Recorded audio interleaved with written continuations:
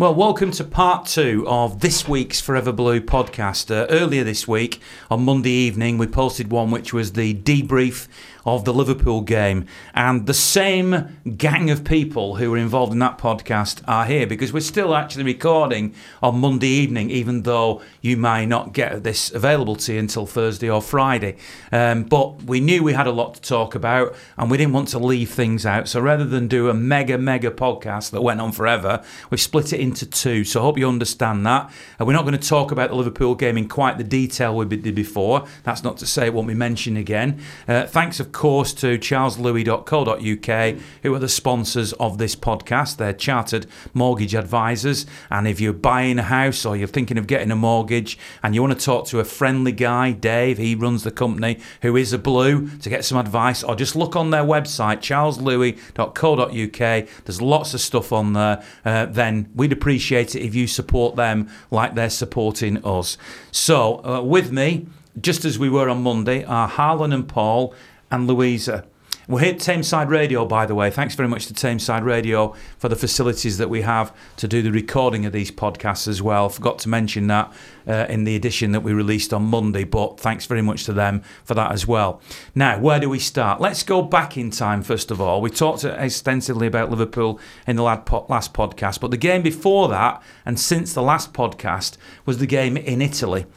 Now, Paul and I travelled together, along with a couple of other guys, out to Italy, and Paul was in the away end. I was lucky enough to be in the press box, so I was away from the away fans, but of course I met a lot of fans out there, and you two presumably watching it on TV and not able to go out to that, which that's how it is. People watch some games, don't watch the others. There's no judgment on that at all. However, I just wanted to point out that Paul and I were actually at the game. Now, we can talk about the game to begin with, but we're going to come on to another subject, which was the way that the fans were treated out there, which I've got a lot of people contact me to say that it wasn't right and something needs to be done about it. There is also a subject that was brought up to me by a fan at Anfield about how people who are perceived as occasional spectators or tourists or whatever got tickets for that game, which we'll also touch on in this podcast. That guy said to me, come on, you've got to support us, you've got to say something about it. I said, well, we'll bring it up on a podcast, don't worry, and we'll talk about it. So tonight is the night. Let's start with the game out in Atalanta. And of course, it will be remembered for the fact that City played 3 goalkeepers in that match, starting with Ederson. Then there was a conspiracy theory that he was brought off at half-time purely as a precaution for the Liverpool game because it was just reported he had a muscle injury which was unspecified. So Bravo came on at half-time. When then what unfolded happened, i.e. that Bravo got sent off, then people would say, oh, well, you shouldn't have rested Ederson. But it turns out Ederson was injured, otherwise he would have played at Anfield. So Bravo came on, he came charging out, he did or didn't make contact with the Atalanta player who's breaking away. He got shown the red card, and Kyle Walker ended up going in goal and making sort of one save, I suppose, if we're being honest, from the free kick, which was pretty much straight at him, did a bit of a theatrical fall to the ground, which everybody loved, and came off as a hero. So that's the summing up of it. Harlan, goalkeepers, what happened in Atalanta, what do you make of it? Losing Ederson wasn't great, was it? I mean, I'm smiling because I just can't stop thinking about Kyle Walker falling to the ground with the ball in his hands. I think it was an exquisite piece of goalkeeping, personally, from England's best right-back. I wish I'd been videoing it afterwards, but he actually reenacted it on the touchline as he was walking off. I think certainly with Mendy and possibly with John Stones as well. And I should have filmed it instead of just watching it, but he did reenact it. He loved it, didn't he? Yeah, he loved it. But I mean, going back to the actual goalkeeping performances, I thought Ederson was okay first half. The actual performance first half was good. I think we sliced them open like hot knife through butter, and be honest with you, but we didn't take our chances in that game. And I was watching the first 20 minutes thinking, this is good. This is a great performance, especially after the Southampton game. I'm really happy with the way we're playing. But again, and it's something that I keep saying and I've said for the last month, not clinical enough, not putting the ball in the onion bag, and it's something that we're struggling with at this moment in time. That ruthlessness and that 4 and 5 goals needs to come back as soon as possible, really. But going to the goalkeeping performance of Bravo when he came on, I said at the start of the season against West Ham in the pre-season game, he looks like a different goalkeeper. He looks a bit more confident in himself. he looks like a better goalkeeper, whether that's down to the fact that he's watched Ederson and Pep's been working with them both in training, and the goalkeeping coach has been working with them both, and he's looked at Ederson and thought, I need to be more like him. His distribution's better as well. And, you know, I love Ilkay Gundogan, but he, in effect, put Bravo in a bit of a position with his loss of possession in midfield, and that put Bravo under pressure. I don't blame Claudio for coming out and trying to stop Ilicic from going round him, because it was a good bit of goalkeeping. Just unfortunate that Ilicic has gone down as dramatic as he has. Is it only me, by the way? Sorry to interrupt your flow, because as I was watching it, I was thinking this, and I should have tweeted it.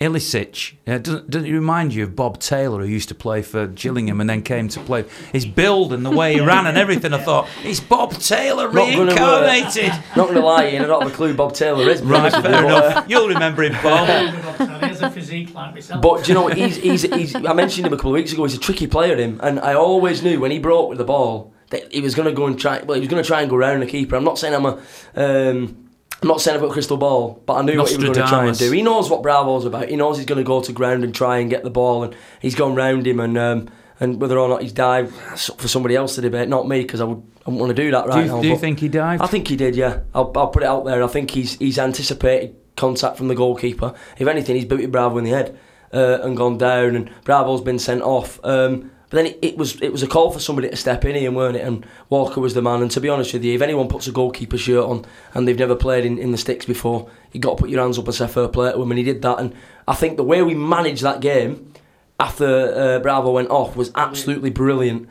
And I think that's credit to Pep and that confidence that he instills in the players to manage games even when everything's against us. It was like watching us against United again, wasn't it? We did the same at United, didn't we? Took the ball in the corner. I think Kyle Walker, I mean, as some goalkeeper of ill repute myself, safety first. And when he received that back pass, he gathered the ball, he checked round the left and right shoulders and dropped to the deck to protect the ball and to just let him have a breather, you know, and safety first, that was paramount. So yeah, top Kyle Walker. I think that was one for the cameras, you know. Oh, it was beautiful, wasn't it? Well, did you see Mendy? It was Mendy that was actually saying, "Get down, get out." And yeah, if you watch it back, and it was like he did get down, and it was like quality. That was City though, wasn't it? That was Man City to a T. The goalkeeper bit, Kyle Walker got in the deck, the fans loving it. You know, yeah, it's definitely the last 3 decades in in one match. It all came rolling back to me. It was fantastic. Everything. Yeah, I was just laughing. I couldn't even get angry at any of that because I was just laughing, thinking this is a comedy. I feel like I'm watching the Jimmy Grimshaw film or something. You know, I forgot that name right. Jimmy Grimble. Grimble, that was it. I just felt I was watching something like that. The only thing I've got to say about Bravo is that to me that's just a rookie mistake. You know, you're not the speed of that guy coming down that pitch. If you're going to come out like that, you have to make sure you make contact with that ball, even if you make contact with the player. Rookie mistake, deserved to go off just for his stupidity, in my view. Sorry, Claudio. You're right. The point you're making, but going back to my goalkeeping career, if he'd have come out and made contact with a ball, he'd have handled the ball and been sent off anyway. Yeah, I just meant with his feet. So he just missed with his feet. He came out. I was trained by Billy Egan, and he said that the way to do it is exactly how he did it. You come out, you make yourself big, you spread your body. He didn't handle the ball. He didn't touch the man. The man touched him. Perfect goalkeeping, in my opinion. I still can't see a picture where he touches him. There seems to be a gap. Even if it's a few millimetres, 3-4 millimetres, there's a gap. There's no contact as far as I can see on any of the images. So let me play devil's advocate. Matter, does it? Let me play devil's advocate on this, right? So when Manchester United play City at the Etihad, which is coming up soon, David De Gea comes racing outside his penalty area as Aguero goes clear, and he comes out, feet and arms all flailing about to try to win the ball. He doesn't actually make contact with Aguero, but as a result, Aguero's got to take evasive action, tumbles to the ground. Do you want De Gea sent off? Listen, you can't argue for and no, not against you don't your want own him club. sent off. Not if you don't make the contact. Like you're saying, you can't argue for and say that we'd want him to be sent off and then when it happens against you, you're claiming that. That's why I'm asking Yeah, you the you- question. no, so no. Louise has said no, she wouldn't want him sent No, off. but I I say personally it's gotta think be yes, fair. I would want him sent off. I mean, it'd be nice to have the keeper sent off. Of course, it'd be nice. can I be it's an perfectly honest? advantage, but If that happened, I'd be screaming blue murder to get him sent off. I know you But would. then I would calm down and go, "Phew, got away with that one, didn't we?" no, right. because Yeah. I think as a City fan, we've been through that many sincere bad decisions. Not just because we're City fans and poor us, woe is us. We have been through the most ludicrous, and even don't want to bring it back up just yet, but with Liverpool, I don't like, as a human being and as a fair person. Just because I'm against a team or against something doesn't mean to say I want something bad to happen to them. But we're okay when we let us get away with it, Yeah, but it's don't gotta let be anyone fair, else. That's not right. I mean, I know there are people out there that would probably think, "Oh, don't be stupid. Oh, it's a match. Well, all we want to do is win." That's fine. That's you and your opinion. But I'm here. I'm speaking to you. I'm on the podcast tonight, and no, it's not right for De Gea to get sent off in the same circumstance, or even Alisson or anyone else. It would be in the ground. May I hasten to add, every one of us sat here now, if that happened, we'd all be wanting De Gea sent off.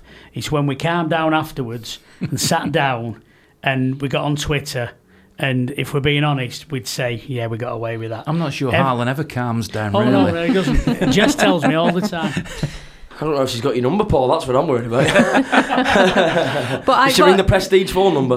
But what you said before about Kyle, for him to have put that was just the best thing I've ever seen on telly at a City, at any match for years. For him to put, and the thing that was even funnier for me about the whole thing was I didn't realise close up that goalkeeper colour isn't the same as the team colour. So when Kyle's there with two different shades of pink on, and I'm there going, "Oh, well, he's changed your shorts, lad," Well, there's only you asking for him to change his shorts. Well, Yeah, for other reasons, obviously. You know me so well. But don't you think, though, that as every team has got a frustrated goalkeeper in it, haven't they? And if you have to look round that team at the frustrated goalkeeper, it's going to be Mendy or Kyle Walker in it. Yeah, Mendy. Yeah, it would be Mendy, wouldn't I it? tell Yeah. you what, I bet Zinchenko would have a pop as well. Yeah. on the would we argue for it and not against it, Ian? I think you got to look at something else as well, and you got to look at the Mane penalty against Tottenham or something like that, and you look at if Sterling went down the way that Mane did, like he'd been shot in the back between the shoulder blades, then you've got to look at it and go, well, a majority of City fans had said that's a pen, but then would criticise Mane for going down.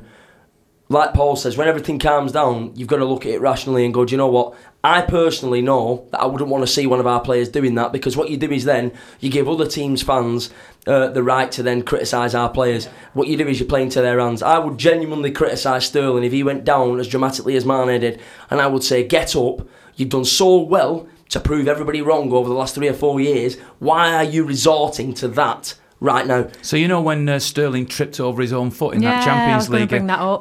Yeah. Would at that point were you? I mean, you might not have been aware he tripped over his own foot because you needed possibly to watch the replay. But were you mad at him for that? No, because I think it was an accidental trip. But when I went home, I said that's not a pen.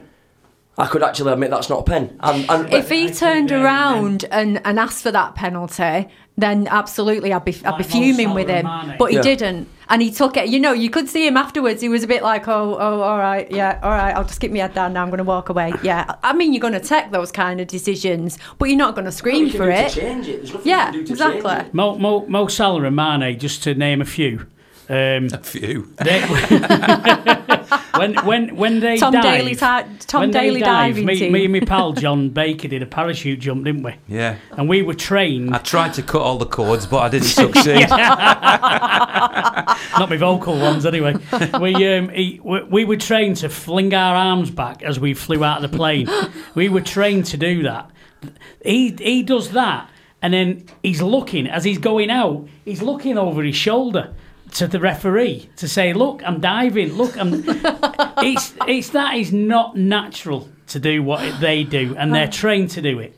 Wayne Sleep goes over to Old Trafford, slip of the tongue, to Anfield every week, and they practice. You know what that slip of the tongue was? Because United used to be our main rivals, and now it's Liverpool. Exactly. Right, now Bravo obviously plays in goal as a result of Ederson's injury, despite the fact he was sent off in the Champions League because that's a different competition. So he plays in goal. A lot of people before the match at Anfield are saying to me, "Oh, Bravo's in goal." I look back at the game. Now, that first shot, I know we've talked in the last podcast about VAR and when it should have been a goal or everything. But anyway, Fabinho hits the ball from the edge of the penalty area. It drives into the corner. My mate who's at the game says afterwards, "I thought he should have got an hand on it." And I'm thinking, no, that was it so well. I don't... now, there's a goal when the ball comes across and it's headed home, which maybe you start to question Bravo. But do you think, what I'm getting at is, was Bravo a significant part of the reason City lost at Anfield? I don't think he was. I think the defence. I think there's a word in, and it's such an easy word to not only spell but to say trust. Trust is massive, especially in a side that's got injuries. You know, when you're filling in gaps and whatnot, there's always going to be a lack of trust. But I don't think Bravo trusted the defensive partnership yesterday of Fernandinho and Stones, and that's nothing to do with Fernandinho. I think it's more Stones. I think they also didn't trust Bravo because of the mistakes he's made in the past. However, you're never going to know what a player's going to do unless you throw them in there and see what they're going to do under pressure. That's the best way to judge somebody when they're under pressure. I think Fabinho has smacked that ball so hard, so accurate, peach of a strike, as I'd call it, great finish. The Mane goal's naive a bit. I think he's not expected him to meet the ball, and I think his positioning's a bit poor and whatnot. Should really be doing better. But when you look at him in the attacking phase, if you want to call it like yesterday, I think from watching Ederson, his distribution has improved. I don't know if you noticed, Ian, from where we were sat, obviously I'm sure you did. There was this ball that he kept playing out to Angelino, yeah. And it was an absolute peach of a pass. Every time he played it, the ball was like, if you could show somebody a replay of a pass over and over again, that's how accurate this pass was. It was an outlet ball every time Angelino's free. And I saw Pep clapping it every time they did it. And they tried it a few times to the right as well, to Walker. And even though it was going out of play, Pep was clapping it because they must have practiced it. Because maybe Ederson plays then passes forward.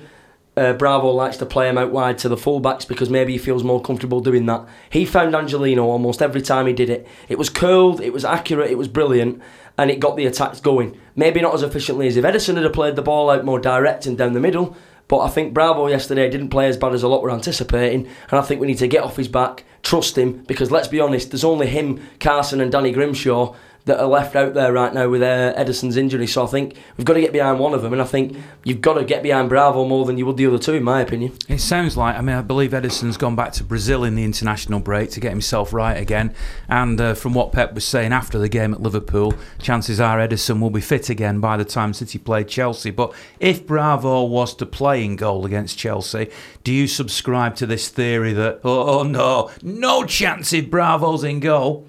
To be honest, I'm nervous. So you do subscribe to that? Yeah, I'm nervous about it. I think after him being sent off the other night at Atalanta, he was on that pitch a different man against Liverpool. I noticed a difference in him. And you talk about the trust between him and the back few, but I don't think he trusted himself.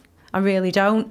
I do think he did give some amazing passes. He weren't absolutely terrible on the pitch by any means, but I just think that being sent off, I think, really affected him, and he needs to get a grip, have a word, get his mojo back, and stand tall, stand big. And I can hear the drums beating in the background here. But if there's something wrong with those back few as well, then it's going to go the same for the next few matches. I can see it going exactly the same, because if the forwards and the strikers have got no confidence in the back 4 or 5 and the goalkeeper, then they're going to be lingering back a bit as well. The whole thing's going to be played in our half of the pitch. Not our half of the pitch, their half of the pitch, instead of our half. We're not going to be going forward. We're going to be playing defensively and slowly like we were against Liverpool. And any other team, doesn't matter who they are and how far down the table they are, including a very physical and kind of a bit more old school England playing team like Burnley, they might actually wipe us to the floor if we play like that against them. I'm not saying we will. I've not got a crystal ball. Love to have one. Put the lottery numbers on and I'll be a very happy lady. But there's definitely problems. There might only be niggles. I'm not saying they're huge, but there's problems enough for me that I'm not confident yet till I see Bravo step on the pitch at the next game and just see what kind of a attitude he's got. And I'm talking about his physical attitude, and just see how he's standing, how he's looking, how he's directing the defenders. Because we've agreed with this before on another podcast about the, how amazing Kompany was for being in charge at the back, for having that leadership. And we both agreed that we do think a captain of a team, it always seems to work a bit better if they're a defender. We just don't have that. We don't even have the leadership at the back. And, now Ederson's out and there's a leadership problem. There's been a leadership problem all season since Kompany's not been there. Who is it? Who's going to take it? Because somebody has to take it. It's a big point. Just going back to Bravo just before we move on, Ian, and let Paul obviously have his opinion on it as well. I think you've got to look at... I agree with Paul. I don't think Alisson is as good as people make out he is. But one thing I did notice yesterday, I'm sure you did as well, Ian, because we sat behind him for the second half, is that he uses his hands a lot. He pushes his defence out when he wants to kick long. He's very commanding. He's got a big personality. I agree with Louisa. Bravo doesn't give off that air of confidence where he believes that he's got the right to dictate what the defence does. Does he feel empowered enough as a goalkeeper, in control enough to be the man that believes that Stones is going to trust him to be the man that directs the defence? Maybe not, but I have got to give him credit. He saved 2 shots in the second half that were fantastic. He saved one from Salah, and he also saved one from, I can't remember who, but the power in the strike was unbelievable, and he got up there and he saved it. Shot stopping wise, I think Bravo's fantastic. I think distribution wise, he was questionable 2 years ago. I think he looks a lot better now. I just think a big thing with him is that confidence to command and that confidence to be, confident in stature on the pitch, which I completely agree with Louisa on. Well, as you know, I'm the podcast goalkeeping specialist. A goalkeeper's a special breed of human being. He's a maverick. He's out there. Of course, he gets upset if things don't go right for him. But the special breed, the little things don't bother him. If they make a mistake, they get on with it. It's a lonely world being a goalkeeper. I've got no problems with Bravo whatsoever. I've got no issues whatsoever with him being in net. His distribution, I think, is probably not as good, but I don't think it's as far off as we all make out from Ederson. I still said Alisson. So Alzheimer's kicking in, I think. So yeah, I've got no issues whatsoever with having Bravo in there, and I think the fans just need to get behind him, because you do feel it. If the fans aren't behind you, you do feel it. Just get behind him, for God's sake. He's not rubbish overnight. He's, like Pep said, he's won loads of tournaments. He's an international goalkeeper. He's experienced. You don't become rubbish overnight. Just because he's not Ederson doesn't make him rubbish. Okay, well, let's move on to a different subject now. I did promise that we'd speak about the ingress and egress. Posh words, you won't even know what they mean, Paul. In and out of the San Siro. Now, on the face of it, going to the San Siro was like, wow, yeah. City are playing at the San Siro. And when you approach the stadium from the outside, particularly at night, it looks fantastic. I did speak to somebody the following day who said, we went there in the day and it didn't look as good. It looked a bit barren and everything and desolate. A bit grey. But in the night time, it certainly looked fantastic. And I'm so glad that I got a chance to go again. I've been lucky enough to go once before. Actually, the last European game I ever missed was actually at the San Siro when in '78 City drew 2-2 with Brian Kidd and Paul Power. I couldn't afford it. I was a university student, much like Haaland. I know you slightly moved on from that now, or we're moving on from it. Yeah. So that's so going to the San Siro is dead exciting. Now you went into that away end. Now, before you tell me about your experience, Paul, and obviously you two weren't there, so you can only really react to what I'm going to read out, but these are genuine messages, unsolicited messages that I had from people that, first of all, the guy called John Lee, who runs I think it's the Zurich branch, or certainly anyway, a Swiss supporters club branch. And this was what he said. Now, I hope my eyes will bear out with me because I haven't brought my glasses with me, but anyway. Amazed that no one was injured last night from crushing outside the stadium, and not sure of it because it not here we go. I told you my eyes had let me down. Not sure it's because I have lived in Switzerland for 11 years, but I don't get treated like that. Like I was last night in any other part of my life, and quite frankly, I'm not prepared to accept being treated like that. Our group is seriously thinking of doing our next Champions League away game trip to exclude the game itself, not go to the stadium. This is by far the worst part of the day. We are sick of being treated like animals. There were loads of City fans who were sober, who had problems with delayed travel and were not allowed to collect tickets and could not get them from the stadium. This is because they closed the ticket collection booth at kick-off. The club, City, was shambolic last night outside the stadium. For last night, we received an email telling us to collect tickets from outside gate 10 at the stadium. We arrived there 75 minutes before kick-off. No one from the club advised us where to pick up the tickets.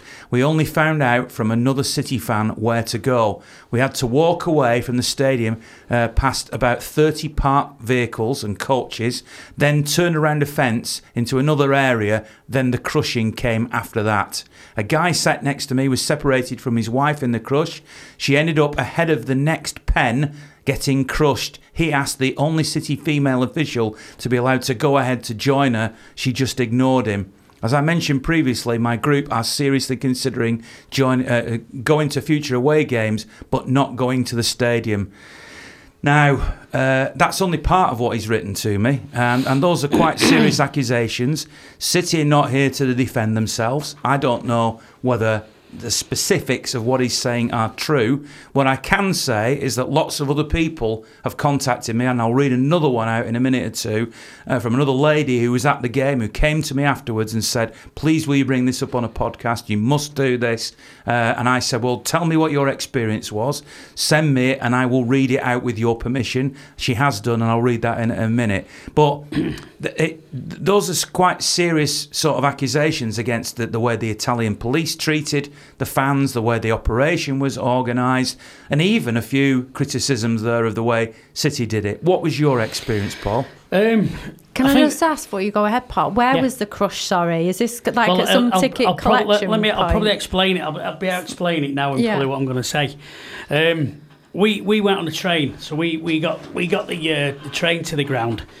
As we got off the train, you basically, not herded's the wrong word, but you kind of migrate to the stadium, and then we were pointed towards like a fan zone area. So we went to this initial fan zone area, bearing in mind that Atalanta this isn't their home ground. They don't play there. So they're away fans as well, if you like. But we were in the away end, they were in the home end. So we got out there, walking through. Again, there was no trouble during the day. We went all over the place. There was no trouble. We got into the fan zone area. Again, there was no trouble. There was fans. We were all mixing and mingling, having pictures, having a beer together. No problems whatsoever. We then sort of like had to look for the gate. I think it was gate 10 was the entrance to go in. So as we started walking towards this, we had to go through another fan zone area. And they were like, we could see City fans queuing up in the background to this. So we kind of walked past that and thought, well, what they're queuing up for? Because gate 10's right to my left, and they're queuing up on the right-hand side. So what's going on here? Why are they being held out there? And then I thought, it must be their car park. Anyway, so we said to one of their guys, how do we get into gate 10? So they said, you go out of here, and we came out of here, we walked through the home end car park. So you can imagine their home end car park is the away end, if you like, because it's full of the coaches. There must have been probably 40, 50 coaches. of the home supporters. So bearing in mind, we're walking through there, and I'm no shrinking violet, but you kind of get the feeling that like any minute now, this could go pear-shaped. So we're walking through there. We have probably walked about 200 metres, got to the end. We're then sort of like glared at by a load of riot police, shepherded into another car park where we had to, that was the away end car park with 2 or 3 coaches in it. We walked right to the bottom of that, and that brought us out where I could see the City fans queuing up. So basically we queued up there, and we're like, what's the hold up? The hold up was, I can imagine it was like a lock. So everybody's passing in front of you, and then they stop them, put barriers across, opened our barriers, and let probably 10 or 15 of us go in at once. So we were stood there. Bearing in mind, we've already walked past this point about 45, 50 minutes earlier. All we wanted to do was go left and go in, but they won't let you. They made you walk all the way around. So we got to the point where I was right at the front of the barrier, and there was a guy there who I can only describe dressed in sort of like, he looked like he was an SAS man. That's the best way I can describe it. All in black. He stood there smoking, blowing smoke in our faces. And I said to him, "What's the hold up?" So he said, he just looked at me. So I said, and shrugged his shoulders. So I said, "Do you speak English?" He went, "Yeah." I said, "So what's the hold up?" I won't use the language he used, but it was, F off. So I went, "Oh, charming." So I said to his mate next to him, I said, "So what's the hold up?" "Oh, you can't take your you can't take your battery charges in for your phones and stuff like that." So nobody's told us that. So everyone were basically dumping, hiding them and throwing them and stuff like that. Anyway, so this guy came over and said, "This is disgusting." And at that point, I'm assuming she was a City rep, because she had, she had like a top on, but had your wafer on it and all that. So I'm assuming she was a City rep, because this guy was having a right go at her. And she did the typical sort of like, when you haven't got a clue how to answer a question, you go, "I'm sorry, I'm not talking to you now. You're getting aggressive, and I feel threatened." She just threw that one out. So I turned around to her, I said, "Right," I said, "So what's going on here then?" "Oh God, don't you start as well. Oh, I'm getting bullied here. And I just thought, "Oh, you need to grow up here. You're in the wrong job, love." So I said to this bloke, I said, "What's the hold up?" And he just looked at his mate, said something in Italian, and again repeated, "F off." So at this point then, it's getting a bit heated behind me, and fortunately the gate opened. 20 of us went through. Bearing in mind, there's probably 4,500 fans got to come through here. 20 of us went in. We got through to the other side, where we were then searched. We didn't have our tickets checked. They didn't check whether it was your name or your passport and all the rest, like we were told we was going to do. We got to the other side, and there was a guy in there. I don't know his name. Somebody said he's called Steve, and I see him at a lot of the European games. I think he's like security advisor and stuff like that for City. Great bloke, not knocking him at all. He was fantastic. And he said, we went round during the day and we saw some of these issues about to be created. Said we told them about it, and they've not done a thing about it. So that was basically getting into the ground, and that was before all the trouble after, when all the fans turned up, because we got in early. So that is quite an emotive version that you're telling there. Obviously, it sounds like the City, at least in that part of it, were absolutely on the ball and knew potentially some of the things that could happen, and had warned against it, had tried to, and were frustrated by the fact that they couldn't sort this sort of thing out. And that doesn't surprise me, what you're saying, because they're very thorough, City, in the preparation, etc. Now, this is the other one that I have, which comes from Sarah Chadwick. So Sarah said, good to have a brief chat after we landed at Stansted, because we came back via Stansted and got caught, by the way, in the Meadow Hall flood. But we won't go into that anyway.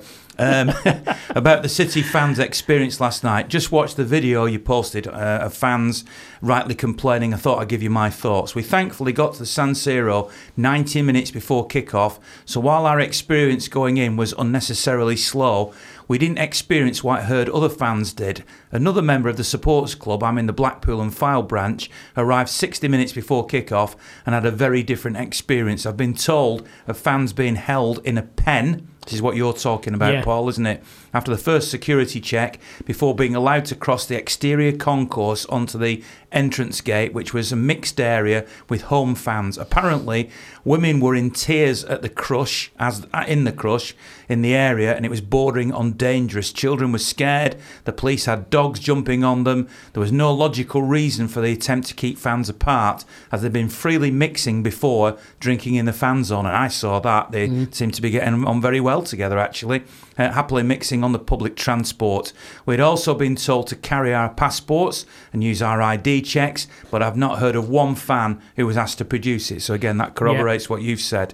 Then you get into the ground. Now, don't get me wrong, the San Siro is an iconic ground and is impressive to look at both inside and outside. However, the away end was a disgrace. Firstly, why stick us all the way up in the top behind the goal when the ground was half empty? The view was obstructed by plexiglass, and in particular the frames holding each sheet of plexiglass together, which meant we only had a clear view of half the pitch. The facilities were frankly third world. The ladies' toilets consisted of 4 cubicles, 2 of which were holes in the ground. The doors didn't lock, no toilet paper, no soap, no hand-drying facilities. I believe the men's were just as bad. You'd get better if you were in prison. And speaking of prison, we were then held back after the game for at least 45 minutes. City had communicated beforehand there would be a 20-minute hold back. Then we could finally make our way down the spiral walkway. At the bottom, we were met by a line of police and stewards who held us again for another few minutes before we were then allowed to disperse. Even then, we had to walk past lines of police officers armed with batons and shields just in case they fancied having a go at us. To finish on a positive, from what I saw, the City fans' behaviour was exemplary. It could easily have been quite different and quite quickly turned nasty under such treatment and provocation. I was proud to be a Blue that night. Thanks, Sarah Chadwick, and thank you, Sarah, for sharing that. Now, I met you afterwards, and John, because obviously we travelled back together, so I waited until afterwards. I certainly know how long we were held back, and by the time we don't forget this was a 9 o'clock kickoff out in Italy. So by the time we actually got together again, there was a danger that the public transport was going to close down. Well, it nearly did. And you know, we were lucky. We got the last train. We got the last train. Yeah. So I mean, this is just utterly unbelievable. Now, Paul's given his story. How do you react to that?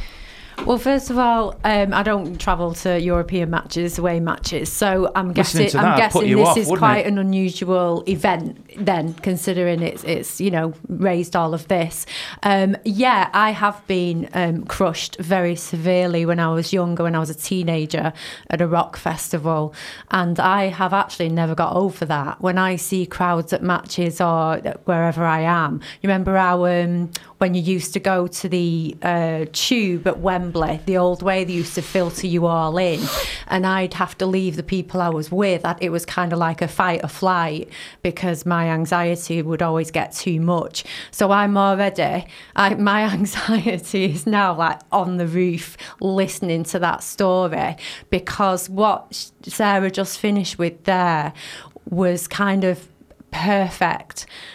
Not any other team, but that could have just turned. It only takes one person to panic, or one person to throw a punch, or one person to be pushed by a police.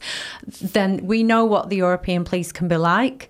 That could have been very, very serious. And I do think that needs looking at by City. I think it needs looking at by the Champions League, to make sure that doesn't happen again. I know from your film and from what I've read online, all the fans were getting on great. Now, obviously, the police maybe didn't know that. They might not have known that you were all getting on great. They might not even know City fans. We've not played there before, right? So not since 78. Yeah, not since 78. So they don't know City fans either. They've got to be prepared for any fan to go there, especially aggressive fans. Don't forget there are still teams and clubs out there where there are, and especially in Italy, very aggressive fans. Sorry to any Italians, no harm intended. So that is a horrific story that could have been even more, if there's a worse word than horrific, because I can't stand the idea of that, and I will never go to a European match on that basis. To be fair, they're not all quite as bad as that, but the message I get from a lot of fans is that Italy and Spain are the two worst. And actually, a group of Italian fans contacted me, or I certainly saw what they were saying afterwards, which is that they claim the Italian authorities don't like away fans, full stop. Yeah. And this wasn't specific to City, which makes it even worse, really, when you think about it, that this is how they treat all visiting fans to all games in Italy. They say they don't want you. They say they don't want visiting fans there. They just treat every visiting fan with contempt. And any excuse they get, they give them a crack. What's wrong with Atalanta's ground? Is it quite small? Yeah, I think it's fair. Yeah, I don't know. It's up to UEFA standards, and it's a little bit smaller. But, well, it sounds like the San Siro isn't up to UEFA standards either. That's why I laughed, ironically. To be honest, Italy's actually quite a reasonably small country. So I know that they're probably closest to Rome than maybe anywhere else. But surely there's a better ground than the San Siro. We landed at Bergamo, which is where their home city is, about an hour away by road, and it probably is the nearest big city. So I can understand why it was played there. There can't be other cities much further on than that, though, around those areas, up northern, sort of mid-northern Italy, can there? So, yeah, there's got to be a good enough reason to maybe not play there again. I know that we've talked about that subject now, and we can't do anything about it. I just hope that people from City, I'm not saying that they've done anything particularly wrong, but that people of City have heard these complaints, these experiences, take them on board and try as hard as they can, at least, to do something about it. So I'm going to draw the line on that. I'm just going to finish off with going back to the Liverpool again, and this is fan orientated again. At half time, I go up to get some reaction for my vlog, and a fan comes over to me and says, I don't want to say this publicly, I don't want to go on the vlog, I don't want to do anything, but it's disgraceful, these were his words, how many, as he put it, tourists are in the away end. I mean, in the vlog, I actually interviewed two guys from Chicago, lovely fellas, and I personally have no issue with fans from other parts of the world being part of the fan base. But he was very upset about that and other incidents. I can certainly talk about two fans that were right in front of me in the away end who spent the first 25 minutes, and I'm not exaggerating here, never actually looking at the game. They were talking to the mates on FaceTime. They were filming the Liverpool crowd. They were doing everything except watching the game. One of them, their arm was waving in front of me. And I actually, in the event, and I'm a very, very quiet, placid guy, as anybody that goes to a game with me knows, it's probably too much, and people think I don't care because I'm like an empty vessel when I stand there because I'm studying it all. I don't get too emotional. But I pulled this guy's arm down and said, for God's sake, I'm trying to watch the game. Why don't you watch it? So it did annoy me as well. What was you, Harlan? You were in the away. What was you? Was this typical? Did you see any of this? Yeah, I think everybody saw somebody, whether you're in a group of people and there's somebody within that 20-seat block. There was at least one person per 10-seat block doing this kind of stuff. I think there was that many people there that didn't appreciate not only the event, but didn't appreciate the magnitude of the game, didn't appreciate the fact that you're watching two sides here. You know, you're watching 22 players on a football pitch at the top of the game, top of the Premier League. I mean, why are you not watching this game? Why are you not studying the game? Why are you not taking it in? Not everybody's as obsessive as us when they study the game, Ian, but you're there for a football match. It's not a day out. It's not a day out. It's not something, take a few pictures. Everybody take a few pictures. Instagram and Facebook and Twitter and social media, and enjoy your experience. Put a few stories out at half time if you want to. But listen, you're there for a football match. There was a guy next to me that was videoing their crowd when they were celebrating. And the amount of times that I went to say something and Jess had to stop me and said, just watch the game, because I was then being distracted myself because it was irritating me. And you can't avoid getting annoyed about it because it is just something that if you're that obsessive about watching the game, it does annoy you. This guy's videoing the crowd celebrating. I wanted to say to him, mate, go and sit with them then. If you want to feel what that's like and you want to see that, don't video it, stand with them and watch it with your own eyes and support Liverpool. Because I think the frustrating thing is that we're all there to watch the game. They should also be there. Now, I've not got a problem with tourist fans. I've not got a problem with fans that want to watch the game, they want to watch it. I think it's to do with the fact that if you're there and you're videoing and, like Ian said, you're not watching it and you're doing everything but watching it, I've got an issue with people like that having tickets. I've tried to get away tickets for years now. Granted, I don't always have the finances to do it. Yesterday I did have the finances. I was offered a ticket by a very kind person who you've mentioned tonight, John. I was also offered 2 tickets by somebody that you know as well, Ian, and we were massively appreciative of that. And I would do everything to get an away ticket, and I would go there, I would get behind the boys, and I would watch every single inch of the game possible. But I understand the frustrations of people when there's people in the ground completely abusing their right to have a ticket and taking the Michael, really. Obviously, the big point that a lot of them are making is how they got them, the number of points that's required, the distribution. Now, what I would do at this point is point you towards a previous episode of the podcast. If you go on SoundCloud or wherever it is that you download this podcast from, you will find, and if I think about it, I'll do a tweet of this link as well, when Kevin Parker from the Official Supporters Club was on, and he eloquently went through the way that tickets are distributed within the Supporters Club, and also, as he understands it, the percentage of the ones that go to points, the ones that go to 18 to 25-year-olds. We have Matty, of course, a regular contributor to this podcast, who is on the City Matters Committee and represents the 18 to 25, and I know that they've debated it within City Matters. So all that is within that other podcast. So I'm not going to go through the whole thing again, but if you find the one that Kevin Parker was on, which I'm trying to think when it was probably about 2 or 3 months ago, so maybe about September, something like that, then you will probably in one of the international breaks, to be fair, so one of the 2 international breaks, probably the first one, you will find Kevin going through that and a big debate on this points distribution thing. So I'm not going to go into it now. I know you want to say something, Paul. So yeah, we've got a mutual friend. He spends a hell of a lot of money at City. He's in the don't reveal who he is or anything. Yeah, no, I won't. But he spends a hell of a lot of money at City. He's got over 27,000 points. I think he has 9 season tickets or something like that. So he's spending a lot of money. He could get 2. He wanted to take the rest of the people who he gets in the tunnel clubs and all the rest of it. He spends a lot of money there, a hell of a lot of money, and he could only get 2 tickets. Yet in front of him and around him, he reckons, and he sent me the pictures, I've got the pictures of probably, I'd say 15 to 20 tourists just stood around him, taking pictures, doing selfies of each other. This wasn't just before the game, this wasn't at half time and at the end, this was during the game. So how have these people got tickets? And this man who spends a fortune, and myself, I only got 2 through my supporters club. So, I couldn't go at the game. Not that I would have done anyway. But it's not right. Something needs to be done. And how are these people getting these tickets? Well, this is a subject I'm sure we'll come back to. Obviously, this is part 2 of a 2-part podcast, and that's where we're going to draw a line under it now for this week. Next week, there'll be another one on Tuesday. Normally record on Sunday or Monday nights. So because this is one that's just before the weekend, the next one's going to be on Tuesday night. We've got Sean Riley coming, who's one of the co-authors of a book called Don't Look It Back in Anger, along with Don Price, a well-known City fan, as is Sean, really. And they will be, certainly Sean will be telling us his tales of from that book and tales of the past, and whoever is sat with me with Sean will talk about more of the nostalgia, if you like, of the old City, because we're in an international break, and I think these last 2 podcasts have been quite powerful, really, and very emotional anyway, so you've probably had enough of that for now. The next game is Chelsea.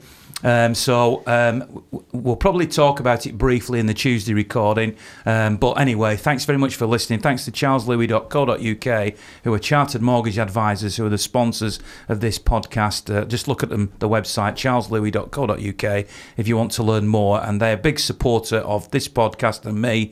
And if you want to support them in return, I'd really appreciate that. Thanks very much to Tameside Radio for being our host. And of course to Harlan, Paul, and to Louisa, and to you for listening. We'll see you next time.